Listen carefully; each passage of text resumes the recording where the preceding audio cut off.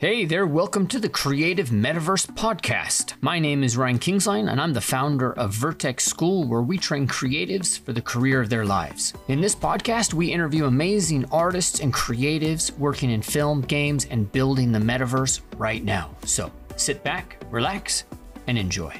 Hello, everybody, and welcome to the Creative Metaverse. We are filming from the Leona Gallery in Austin, Texas, in the heart of East Austin at 12th and Chicone, and we are speaking with digital sculptor Aurea Harvey today, who's joining us from Rome. Thank you so much for being here, Aurea. Hi. How's it going today? Oh yeah, I know it's super late for you, so thank you for making this work. No problem. Aurea, I am really intrigued by the little that I know about you from what I've found online. And, one of the first things I wanted to dive into was just your story of, how you went from, childhood in Indianapolis to this career in Rome. And, how did you find all the paths along the way, this winding road to where you are now? Well, that's an interesting question. And of course, it's a long answer. It's fine to have a long answer. The short version kind of involves the internet, in that I've been on the internet since the beginning, and creating artwork with computers. The internet, when I first got online in 1995, was kind of the perfect fit for my need to create artwork without a studio, because of course I was in my 20s back then, and I was living in New York City, and I didn't have any space at all. And so when I discovered the internet, it was sort of it seemed like a genius thing to make artwork that could be created digitally and then delivered directly to an audience, right? So I was doing at first just straight up net art, so programming things, web pages that were meant to be seen as artistic objects. But then it was later that I met my partner online also, and I moved to Europe to sort of be with him. And so that we started working together on different projects, like web design projects, art projects, etc. And and from there we started making video games, and made video games for 13 years. And it was through video games that I started doing 3D more intensely. I've been doing 3D sort of all along since the 90s in one sort of capacity or another, but really got serious about everything when we started making video games in 2003. Our company, Tale of Tales, put out 8 sort of commercial titles, and we dissolved it in 2015. So since then, I've gone back to sculpture, which was my first love, the thing I couldn't do in the beginning because I had no studio. Wow. So yeah, that's sort of how this happened. So interesting. Well, I mean, and then also it's so as a child, were you sketching and sculpting all the time and, taking that through high painting, school? Actually. I was sketching always. In fact, right next to me, we have a bookcase that's filled with all my sketchbooks. Oh, wow. From when I was quite a young person, 13 years old or so, I started keeping a sketchbook. It's been a big sort of continuous thing in my life, a big presence in my life is this notion of sketching. And I was painting more than anything else. And when I went to New York City to go to art school, I thought I was going to be a painter, but that's just not how things worked out. I started getting more and more involved in object making, kind of through furniture design, actually. For a moment, you're young, you don't know what you're doing, you're seeking. And I ended up making furniture for a little while. And then that turned into wanting to make more artistic objects. And so I ended up sort of bouncing around the school a lot and ended up in sculpture. And but I was also at the same time using computers, although there was no notion at that time in the early 90s of what digital art might be. you just sort of, anyone who was interested in computers and art sort of ended up messing around with things and making things and having no compass at all. Really, Wow. all of these things were happening kind of. And what programs were you using when you were at Parsons? Well, Photoshop 1.0, literally. And Wow. then there were some other more obscure DOS programs like Wow. Lumina and Crystal 3D and all these things that were that I don't even remember what they did anymore. But um, yeah, like sort of. But it was interesting to you more than just the paint on the canvas. There was something about it that was drawing you in more Well, what so. was drawing me in a lot was like I also did a lot of photography, like black and white darkroom stuff, and so I could scan in my photographs and I could Right. do some photo manipulations and then print them back out. And I was sort of fascinated by that whole process of doing early photo manipulation work, and I did like really strange things like I would take it to like a service bureau where you could get larger prints of things, but I would get things output to film, like to large pieces of transparency. And then I Wow. would do contact prints of my photo manipulations in the dark room. Wow. Like I came Very up with all cool. these different processes and it was just like sort of making things up because there wasn't a Right. lot of options. Well, that makes a lot of sense because it's still very tactile what you're doing, but you're still using the computer, which is still what you're doing today, seemingly. Yeah. And to make it weirder, I was doing photo emulsions onto glass Oh, yeah. and things like, so it was like a real material exploration, which is something that's always been a constant in my work too, is this messing around with different materials. And um, my sculpture kind of holds that today. It's sort of this like I don't know, tactile uh, Yeah, media. Yeah. for sure. So then you finish with Parsons, and then what's the next step for you after that? Do you go out and get a job right away or? Yeah, big time. I worked at since I had computer skills at the beginning of this era that was sort of an important one in publishing, where it was a transition from sort of the old way of doing magazines and books and things like this, where they would do paste up like literally on paper and Yeah. measured with rulers and stuff, and they were translating all this stuff into computers. So the first jobs I had out of school were at publishing companies working on books, helping art directors translate their designs into Yeah. computers. It sounds boring now, but at the time it was incredibly exciting because it was like you could work at a magazine, you could work at books in books. I worked on at Penguin, for example. Like, I just worked with like, and then my big job was like at a company called Workman Publishing, doing calendars and all kinds of books. Like, just I was And you were living the dream then, right? I was Like, the computer person, like nobody knew how to use the computers. And so I was helping everybody. and you were still being creative and you were getting paid A and little bit. I like, mean, I was young, so it's not right. like I got any power or anything, you know what Sure. I mean? Like a design or anything like this. Although I tried, but But you were happy. You weren't, it wasn't like this is the worst ever. You kind of yeah, I understood loved that it. this was, yeah, I totally loved exactly. it. I totally loved it. Yeah. And then what was the next step after that?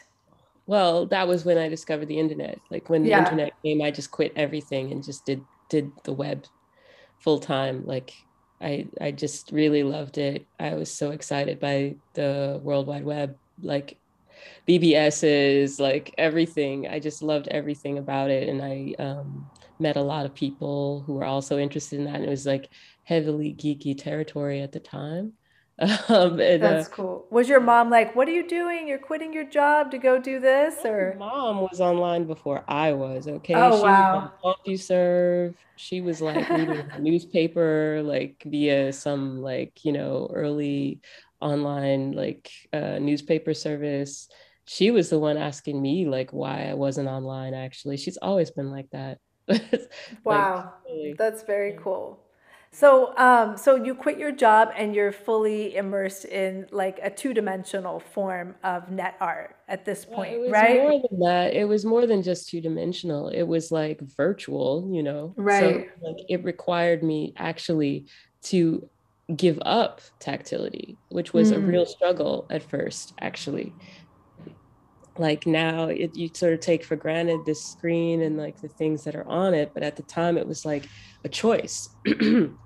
To create something real or to create something virtual. And you really felt that choice. It's like, I'm not touching paper or pens or paint or wood, or metal like I normally was. I was just dealing with just the screen. And this was a real loss that I felt Yeah. at that time. And it took a lot of adjustment to get my practice on the screen, believe it or not. And so a lot of my work back then, really, I tried to create these illusions of depth. And like, I really felt like I was trying to create a space inside of the screen, like something that could make people feel like Mm. they were sort of virtually looking at objects. And I had a lot of very illusionistic kind of, everything was very small scale back then.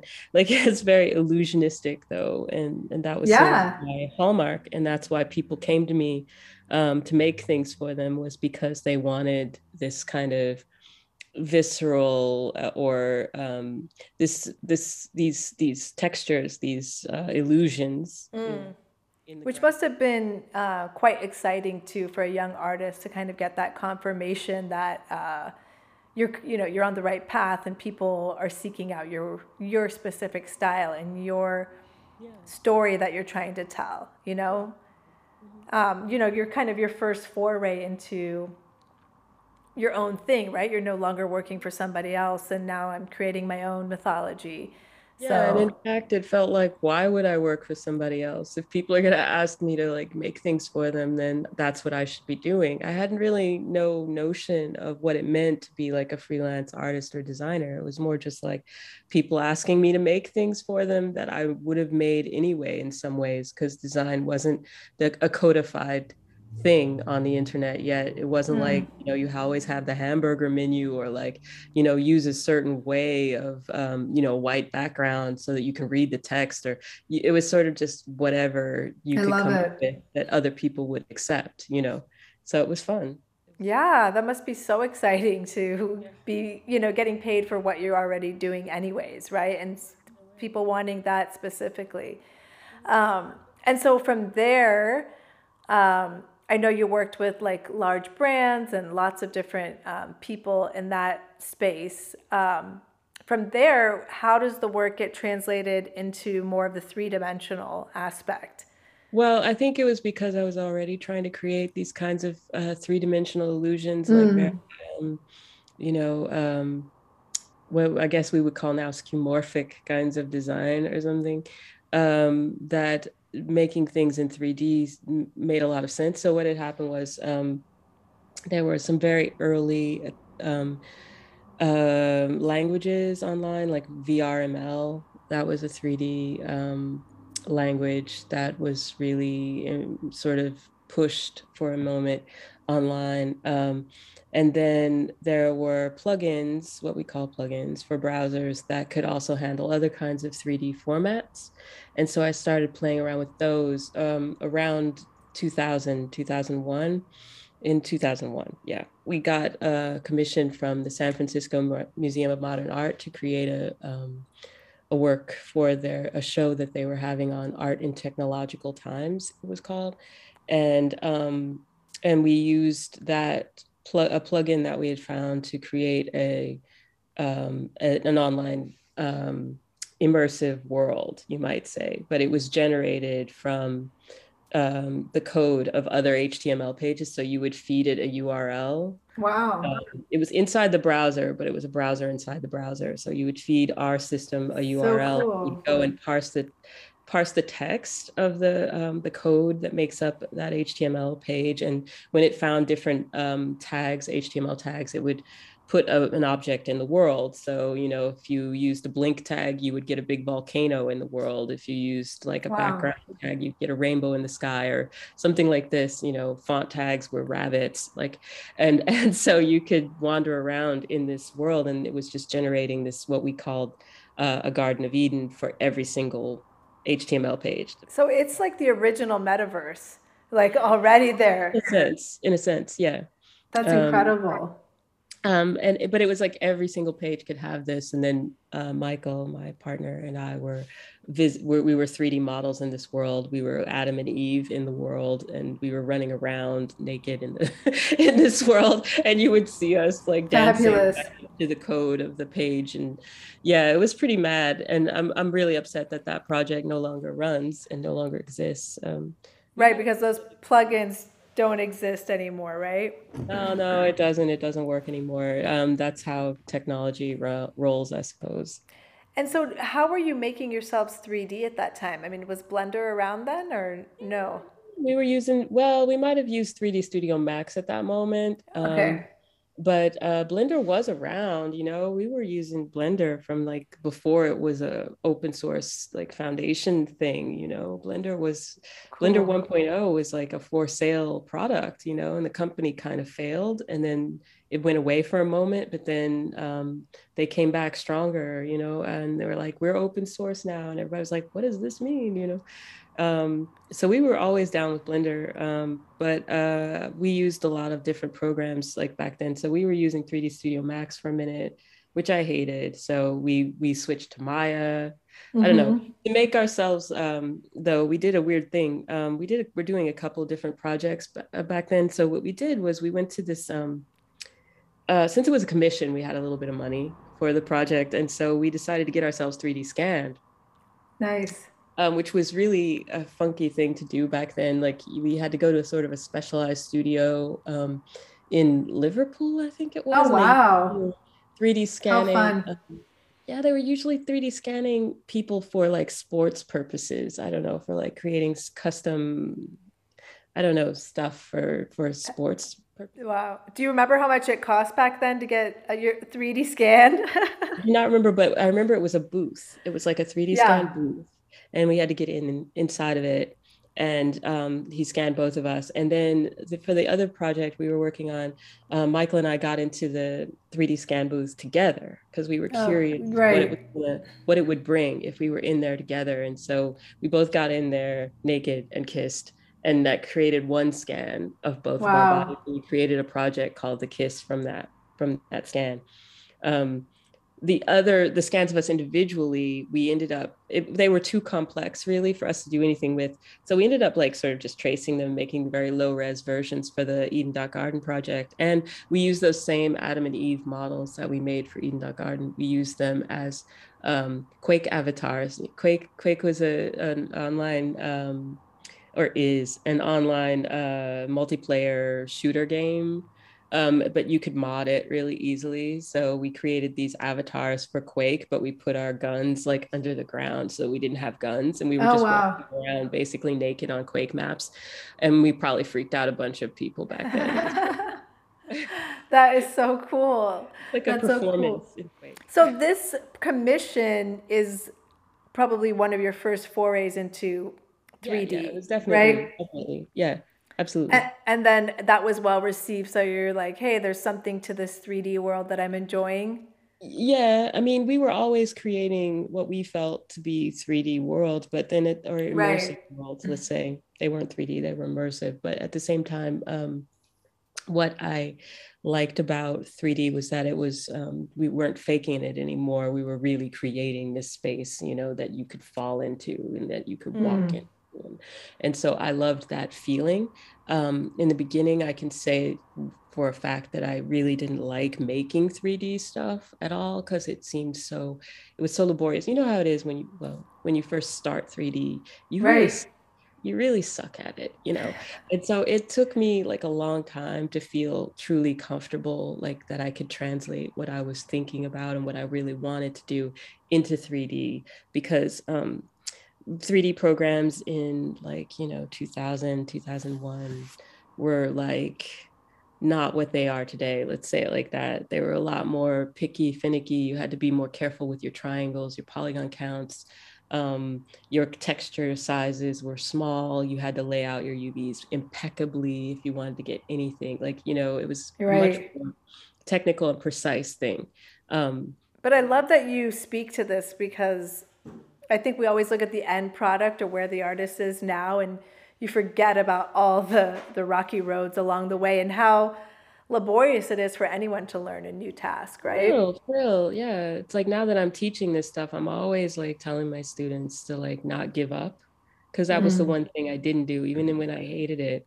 Like, so we started to make video games around 2002, 2003, and it was the same deal, but were using a game engine. Our own, we didn't want to make mods, we wanted to make our own games.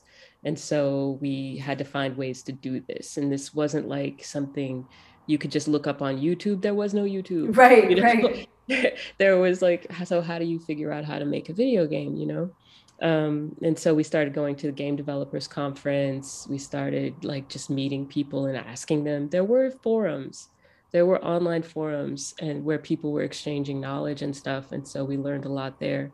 But I was using Maya, and in that, and I made my first like lead character of a game, and that game was called Eight, and we only ever really made a prototype of it. But that lead character was a little girl, and it was like it really kicked my butt, like trying to make this character. I had made drawings and all this stuff of her, and I knew her. I felt like I knew her, but it was so hard to translate that into 3D. And we started working with other 3D artists who were like helping, and I was just like, I felt so inadequate. Like, oh, Right. I could get this right. But I had to make it. Like, I couldn't let somebody else make this main character. They could work on other things on the game, but they couldn't work on this. And so I just struggled through it. Yeah. Wow. And I mean, what made you persevere through all that? Why didn't you just say, ah, forget it, I'm going to give up and just go back to clay modeling or, I mean, sculpting or something else? No, no, no. You really, in order to make any kind of 3D world, a video game, which is a big endeavor, it's like you kind of have to believe in the idea to the point where this is the thing that you most want to see in the world. Like, you think it has to exist, you know what I mean? It's like we were just obsessed with the idea that we had for this video game, and we were like, well, this little girl was already alive to me. It's like I had to Yeah. make sure that that other people could see her. Wow. And I was more obsessed with that idea and so me struggling through like learning how to make this was sort of just like, it's something I had to go through, you know? Wow, that's incredible. So, so this is a period in your life where you guys are heavy into making games, right? And you make several games, right? At this point. Yeah. We made this one. Okay, this was the only real game that we wanted to find a publisher, and we wanted it on CD-ROMs, because back then there were no downloadable games yet. Like, I mean, there were a few, but it wasn't like And is someone paying you to make the games at this point, or you're all no. self-funded? No. In Europe, you can get arts funding. So we were Okay. doing this with arts, a combination of things. It was like arts funding, and we kind of we had a research, I forget what you call it, like a postgraduate research, Like a grant, grant. maybe? Yeah, at a school in Maastricht in the Netherlands. And so it was sort of a combination of it being a half student project, half um, through arts funding, because we had to convince, like, we lived in Belgium at that time, and there was no game fund. So we went to the film fund, and they had an animation fund, and then they had an experimental media.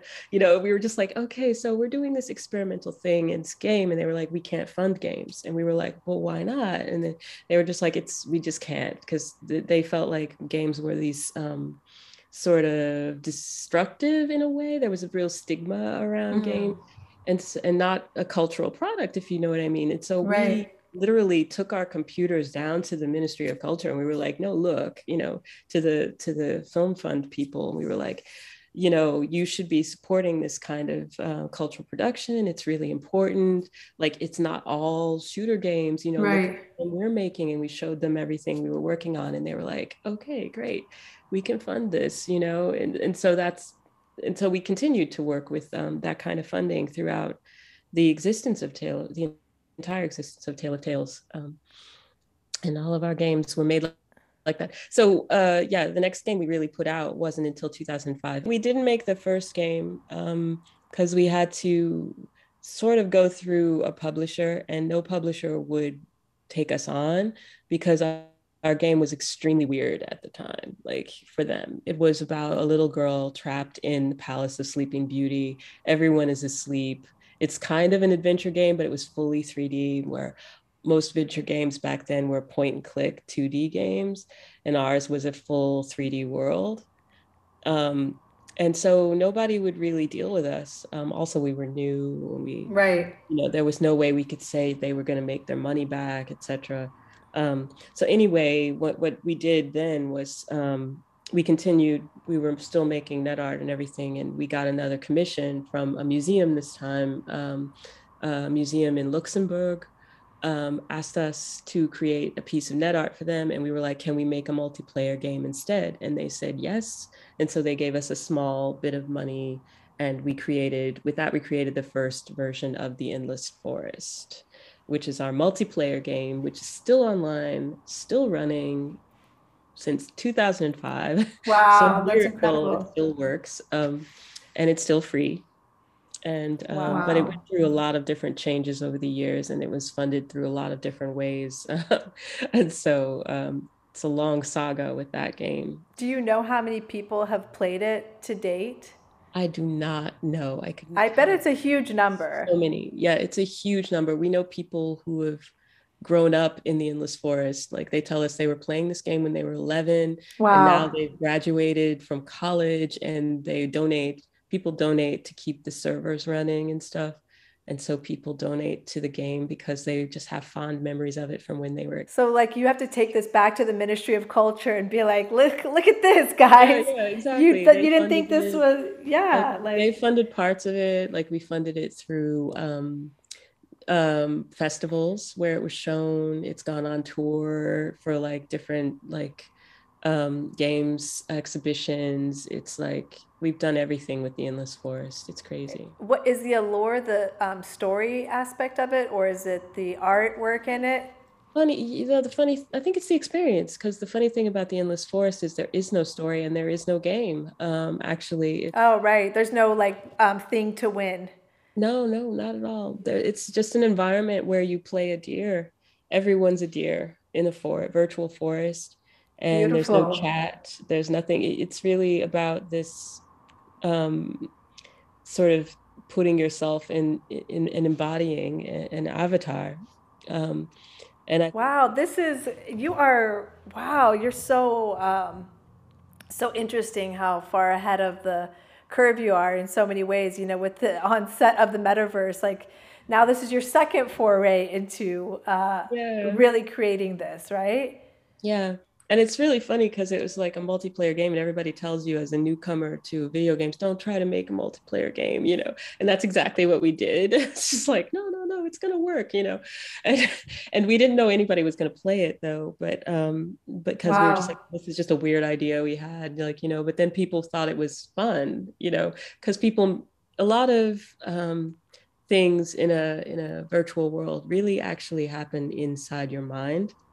It's like that was our whole premise for the game, was like, there are certain things you can do in that virtual world. I mean, you find things in the forest, you eat a pine cone, and you get a certain spell that allows you to cast like a sort of change on another person. You don't do anything for yourself, Right. you always do it for another person.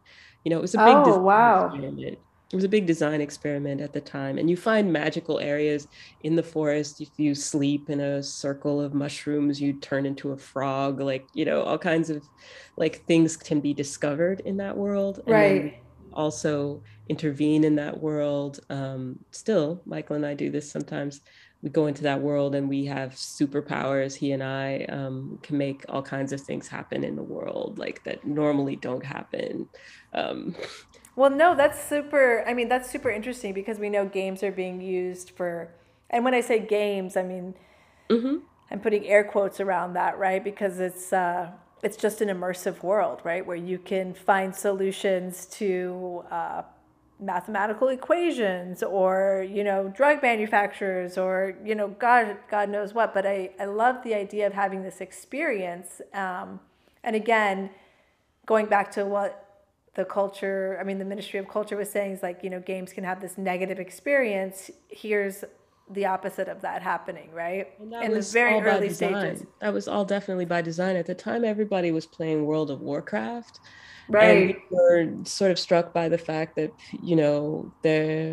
it was hard to go in as a female. It was hard to not get griefed in the game. It was hard. It was always about grinding, and we wanted to create a little oasis for people. Like, okay, you Right. played WoW for like 7 hours, go play our game for 5 minutes and see how you feel, and that was pretty much like the design goal, was to give people a place to rest in a sense, and Yeah. to change out of these warrior clothes and to be like something a little more primal, a little more free, Right. run in the forest for a while, It's so interesting. So, were you a World of Warcraft player yourself? Were you No, into? no, no, no, not at all, not in one bit. We played things for research a lot, but we didn't Yeah. really So, like.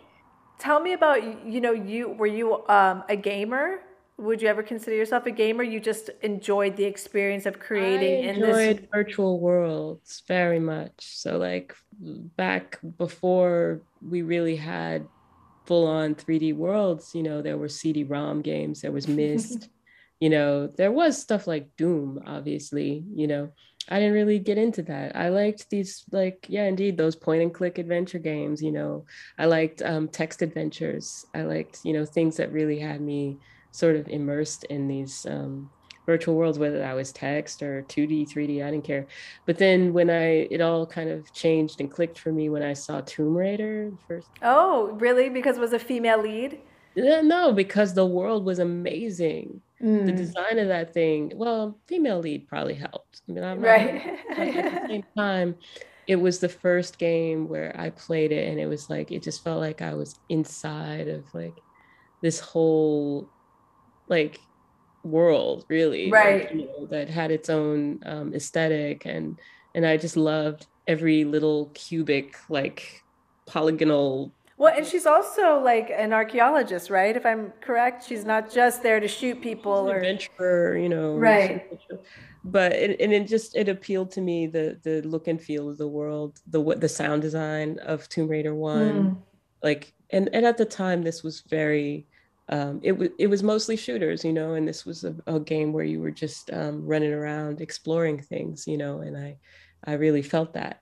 There's not a lot of shooting in Tomb Raider 1. It's really is, it's exploration, and Yeah. I just loved things like that. So as time went Yeah. on, those are the kinds of games I gravitated to all the time. I love hearing about this because I think there is a conception sometimes that games involve that type of there's got to be an end goal or shooting or something, and so there are a lot of games that aren't like that, but it's great to hear somebody from your background who doesn't feel like necessarily a gamer who found themselves in that world, creating games and a whole new genre. Yeah, well, make no mistake, we were making games because we hated all of those things. Right, right, We were just right. like, we want to make things that only had the bits that we loved, and what we Yeah. loved was GTA 3, going to the beach and walking and staring at the sunset and finding all the hidden packages. And, we liked Black and White 1, and you have this creature along with you, who plays the game with you, and you have to, like, sort of guide this world from being a few villagers to being this prosperous, like, world. We like, Right. games So like then, Ico, where you're like a little boy and you're running around like trying to solve this riddle of this environment. yeah, I love that. So then, from the world of games, how do you find yourself in the digital sculpture world that you are today? I guess.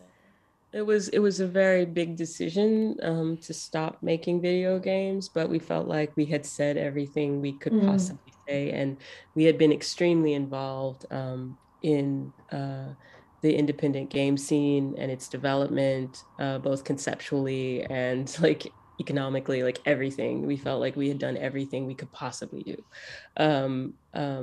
without changing drastically our intent.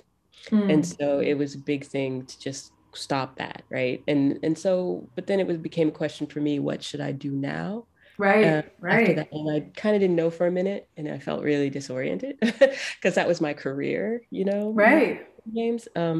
But then what had happened was I discovered 3D printing in 2016. I guess I got my first 3D printer. So how big is the gap between ending games and 2016? Oh no, it's like a year. Oh, okay, okay. 2015 we quit, and then like 20 we put our last video game, which was called Sunset, um where we finally felt like we knew what we were doing and everything, but it still felt like we can't say anything more, like this game, Right. and so then in 2016 we decided to sort of dive into arts residencies, like just apply for and go on arts residencies basically. But at the same time I started doing 3D printing, so that's from 3D files. Sort of like I asked myself, right, I legit asked myself, like, what is it that I want to take with me from these years of making video games? What can I Mm. not let go of? And the answer was 3D. Like inside me, the resounding answer was, you shall keep doing 3D, because Right. it was part of me at that point. It was like the way I expressed everything, was through these 3D models, 3D worlds, everything. And I didn't want to quit doing it. And also VR had become a thing, and we were very interested in making VR work. So we started getting residencies, arts residencies, with the intention of creating VR installations, like physical installations of VR. And Okay. that's what we did um, throughout 2016, 2017. We went to Poland, and we had this big residency with the Tadeusz Kantor Foundation. Tadeusz Kantor was a extremely well-known Polish theater maker.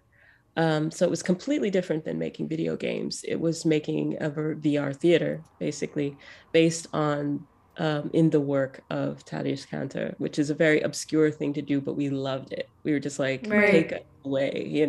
So it was a very different thing to do. We created a VR theater piece called Krikotori, which we had to stage in an actual theater. We did it in Warsaw, at the Palace of Science and Culture, in a theater Wow. there. And it was like an immersive theater piece. It's more complicated to explain, but yeah. Incredible. And then we also got a residency here, an arts residency here in Rome, to do work on another project of ours, Cathedral in the Clouds, which is sort of ongoing. But so this was 2017, and we were still doing VR. We premiered that piece, but never quite finished it. But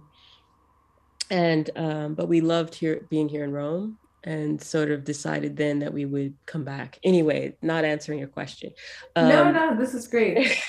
but at that say, I brought my 3D printer with me when we came to Rome for the residency. We were here for 5 months, and I brought the 3D printer, and I did a lot of experimentation with 3D scanning, 3D sculpting, and 3D printing. And I still hadn't made anything major until we got back to Belgium after that. And that's when I made my first, what I consider real sculpture, which was of a Minotaurus. I call that piece the Minoria, but she was actually a character that had been in another VR piece. Like it was a character that I had animated and everything, and she was like dancing around in a labyrinth in a VR piece. But I sort of was in love with her, and like I brought her out. I felt like I was bringing her out of this virtual world and into the real one by 3D printing and making this bust of her. Right, right. And so I made this bust, and it was like, and I was just in love totally with this notion of, yeah, with VR, you put people's bodies into virtual spaces in such a way that they believe it totally. You know, it takes over your entire field of vision, and your body like believes in that virtual space implicitly, you know, and then taking something out of that virtual space and bringing it into the real world was like that. So it's like this really beautiful borderless, like circular kind of notion of what going into and out of virtual world. And so I just loved creating sculpture in this way, and seeing something materialize, that has previously only been virtual, was Right, magic. And again, if you think about what I was saying earlier about that loss of tactility, you know, right. earlier in my life, to suddenly bring it back into tactility was just like, yeah, that's what I want to do, you know. So that's Yeah. how I discovered that. That's so exciting. You've had so many moments in your life where you had that big discovery of like, yeah, that's what I want to do, and felt like, Yeah. it wasn't like, oh, I'm doing this. That's not what I want to do. No, And no, most of the time it's like, yeah, that's what I want to do. But and then on top of that, discovering that it was the pandemic actually that made me start using AR rather than VR. Because of course, all that stuff with installations and headsets and stuff wasn't going to happen the last right, years. And so I started using AR instead, and that added like yet another level of, sort of taking things out of, like I was 3D scanning things, and I was creating manipulations into like different characters. So like the Minotaurus is actually my head. Like all of these sculptures sort of in one way or another started with my body that I've made in the last 2 years, let's say. right. I was using models before that for a minute. But uh and so creating this 3D model that ultimately gets 3D printed, and I do other sorts of processes to the 3D print. After that, really creating a handmade, like one of a kind sculpture out of it. But then it was like, you still have this digital model, and my sort of forming of my, practice, being around games, I was like, well, this is another sculpture, so you end up with two sculptures. And then the way that I would show that digital sculpture was via AR. And it felt like, ah, yeah, this is great. So you can have the real object and then project this virtual double next to it that is not Wow. necessarily the same. And in the physical sculpture, I'm dealing with real materials, obviously, but they're materials like plastic, clay. I'm using composite materials sometimes. Sometimes I'm actually getting bronze pieces cast or something that ends up being a part of this sculpture. But in the virtual version, the AR version, I can be totally like, imaginative about it. And it's made of gold, it's made of glass, it's made of Right. hand blown like glass, like with iridescent flecks, or some material that's partially wet, that, it's made of blood, it's made of like, Yeah. you can just go off, on the virtual sculpture. And so it becomes this fantasy in a way, again, That's that is so exciting. projected into people's actual space, and feels real for just, even if only for just a moment, looking through your phone. Right, right. And everybody can experience it as Yeah. opposed to just a few who can travel to it. Right, Um, exactly. Pandemic circumstances also, right. you know. Exactly. So what happens with the technology with you? I mean, you're creating this 3D sculpture, and what programs are you using to create your Oh, I'm sculptures? using Blender and ZBrush, and Substance Painter a lot. Yes. And That was then, big three. yeah, and then what happens to take it into the AR realm? How, what, or do you have to do that or? Yeah, I do that. I just use WebGL, 3JS, the scripts that I find online, Model Viewer, like, it depends on what kind of AR. Is it marker based? Is it location based? Or is it just, anywhere projected? But I keep it web based. I don't build apps because those require way too much dealing with corporations for me to like deal with Mm, that too much. And I right. prefer to just have control over it, put it on the web, distribute it easily, via QR code, no big deal. They don't have to, you don't have to download anything in order to see it, Well, and I think I read or heard about you that you also had like a pay-per-view kind of moment in your career where people were paying to see some of the artwork, which I think is also really interesting. I'm not sure what else to call it. Yeah. That was back in the day, though. That was in 1999. That was like a piece that Michael and I made. And we actually only charged money for it to sort of protect its contents in a way. Like we wanted people to be very serious about wanting to see it. And so, yeah, that might have even been the first sort of pay-per-view like artwork in a way. Right. Again, maybe an early foray into NFTs.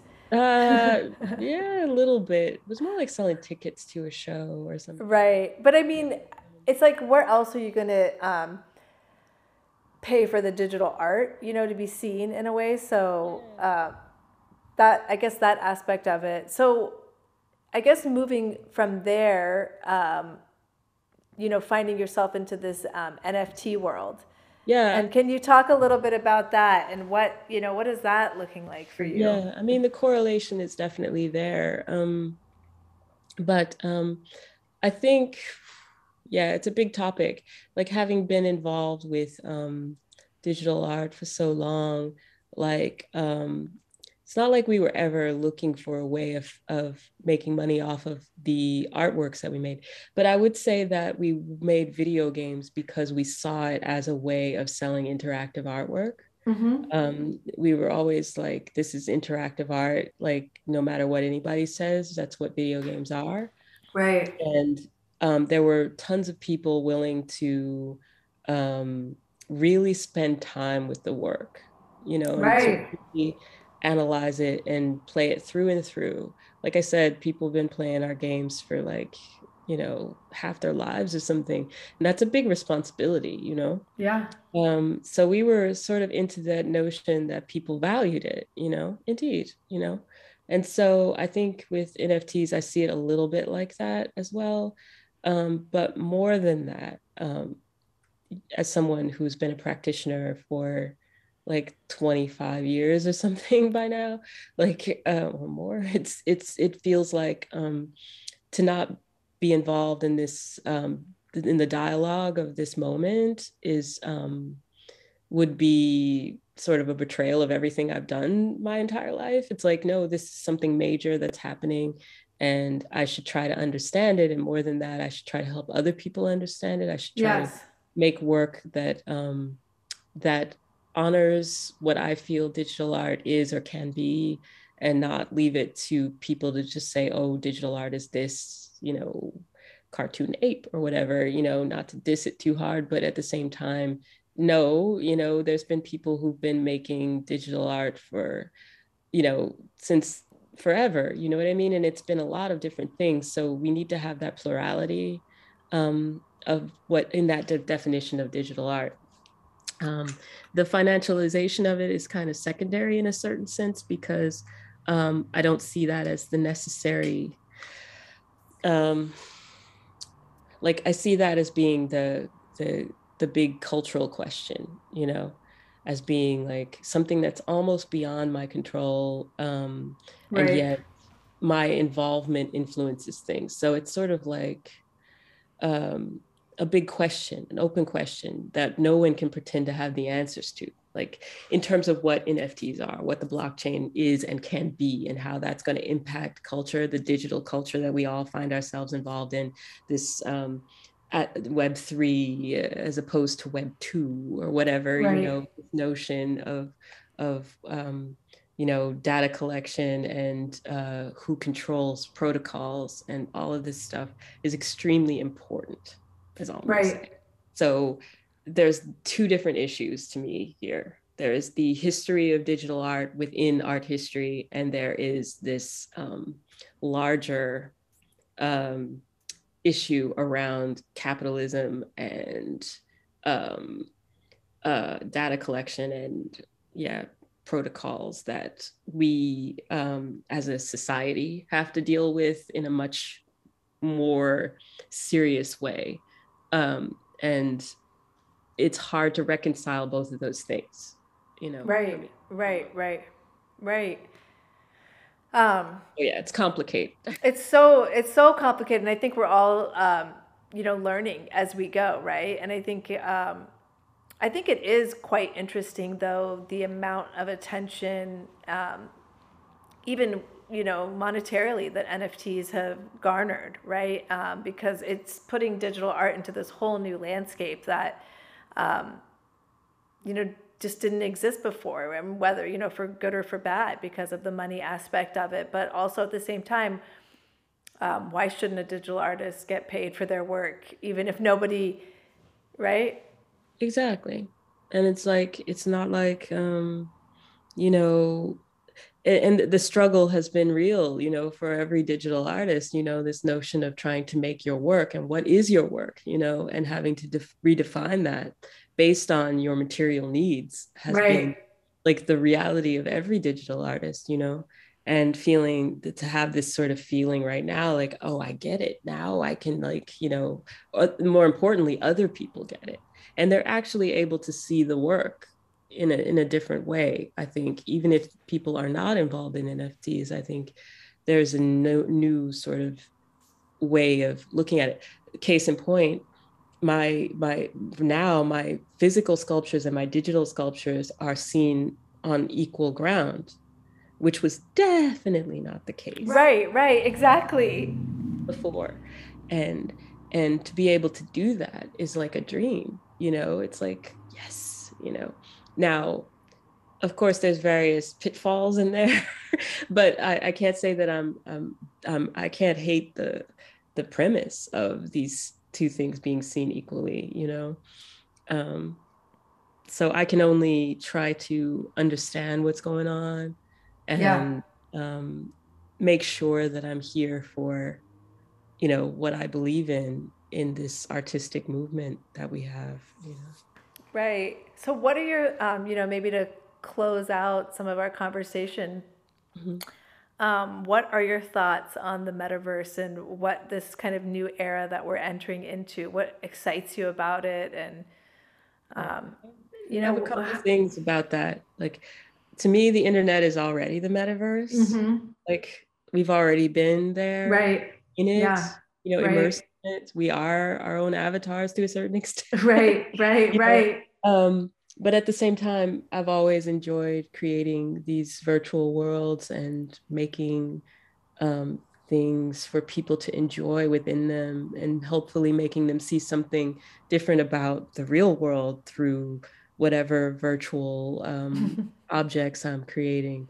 So I'm excited for people to get past the first phase of this and for it to still be there, I hope. And the first phase of this, I think, involves like companies sort of dictating the gateways to those virtual worlds. I'm hoping that we can get past that with a minimum amount of damage. And I hope that people still enjoy these worlds, and we get to a point where people are feeling creative within these spaces. As a matter of course, let's say, and not so much the Facebookification of it, but the getting down to seeing these places as retreats, as places where they can go and have a different experience of life, I suppose. And I think that enjoying the things that artists can create in those spaces, having artists make things to be enjoyed by the masses that are not games, is something I'm excited about. You know, this notion of just creating worlds for people to enjoy, I think is something that's going to catch on more and more. At least I hope so. Yeah, no, for sure. I mean, the thing that is tricky in my mind is, the blurring of the lines between the digital and the physical. You know, how sometimes we were like the real world versus this digital world, and what Well, there is happens no now. verses, you know, that's the thing. There is no verses. That it's just they're there Yes. together. They're sort of overlapping. Always. Right. And they always Yeah. have been in my mind. But Yeah, yeah. no, I agree. I agree. And just one other question that I wanted to ask you too, just talking about females in this space and female digital artists, and has it been a space that you feel like has been predominantly dominated, I guess, with males? And what are the emerging female voices out there saying? Yeah. It was a great frustration of mine when I was learning 3D modeling that it was so male dominated, if not I mean, mainly in terms of voices and in terms of subject matter.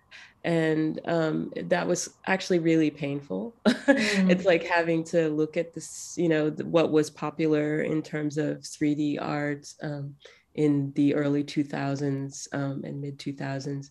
It was very frustrating, and it did fuel a lot of the designs of the games we made. Was this, you know, notion of like, no, we're going to make a game and it stars 6 girls, and like, and it's about growing up, you know, and it's Yeah. about, you know, we sort of just, a lot of what we made in the beginning, at least, of video games was a reaction against things that were frustrating us about games industry and on my part, 3D art in general. So it's and even now, I would say there is an overweight given to the men who create 3D art, which is highly annoying because there's so many talented women creating work that is of value and that is different and beautiful. And I don't know why that is, you Right. know. So it's just, you know, I hope that now people start to see more clearly, I guess, now that digital art is considered valuable to more people than just its Right. practitioners. You know, they start to actually see what makes a work unique. Um, but you know, the world doesn't suddenly become a place of equality and justice just because, you know, somebody figures out how to charge for, you know, a link to a digital file, you know. So Right. I imagine the struggle continues. For sure. I mean, and we always need more trailblazers out there, kind of paving the way a bit more for sure and learning about them. So, for any of those young artists out there who are interested in finding their way more and more into digital art, do you have any advice to them, like what programs to start with, or just what, how would you?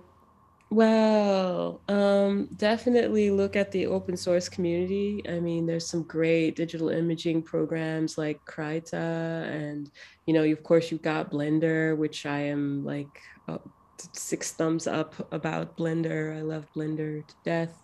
Um, Also, like, think about what you have and not what you don't have. Like, so if you have a phone, you know, Mm-hmm. what apps can you use on your phone? You know, for example, like I've always done all of my 3D scanning just with my iPhone, you know. And like, Yeah. you know, there's some great Six. apps definitely today, whether you have like the latest, greatest or not. I was using an iPhone X for like, I don't know, ever until like last year or something, you know.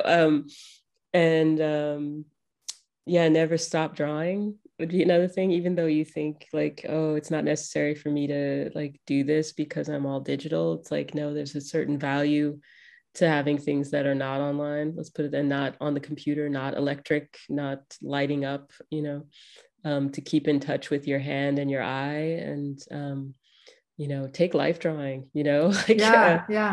even if you're not making figurative work, like just do it because it sort of gives you a different way of looking at things. I'd say that's very important. Learn art history is another thing, and that doesn't have to be like a big deal. It's not like I'm telling you study it in college or something, I'm telling you, like, watch YouTube videos about the history of art, and there's so many great ones, but I think that that's extremely important to understand aesthetics, composition, all kinds of things like this. You pick it up and it's enjoyable, Yeah.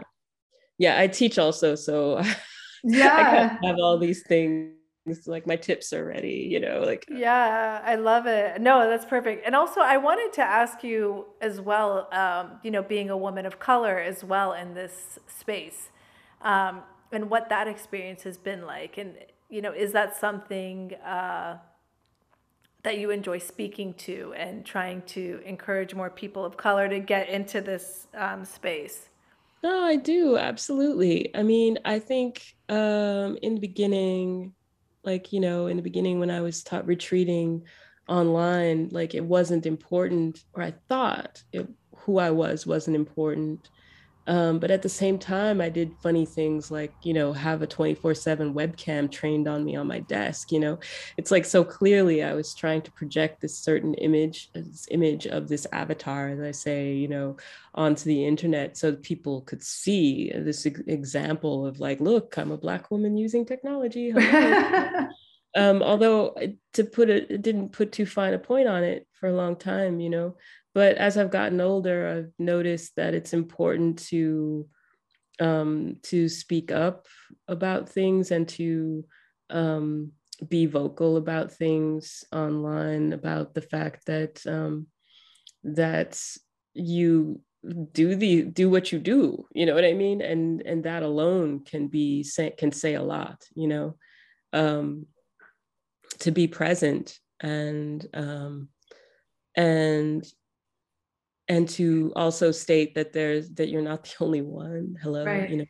And so that's I think that's more important now than it ever has been, in a way, to sort of light a certain path, I guess, for others to be involved with this stuff. The diversity of voices, I mean, it sounds like a cliche at this point, I suppose, but the diversity is very, very important. Right. To see these examples of people using technology who look like you, I think that's like something that can't be overestimated. Sorry. Well, yeah, for sure. And I mean, to contribute to the voices out there as well, right? Because there has been a certain voice that has dominated the space. And so what will that space look like as exactly more of this diversity comes forward, right? Yeah.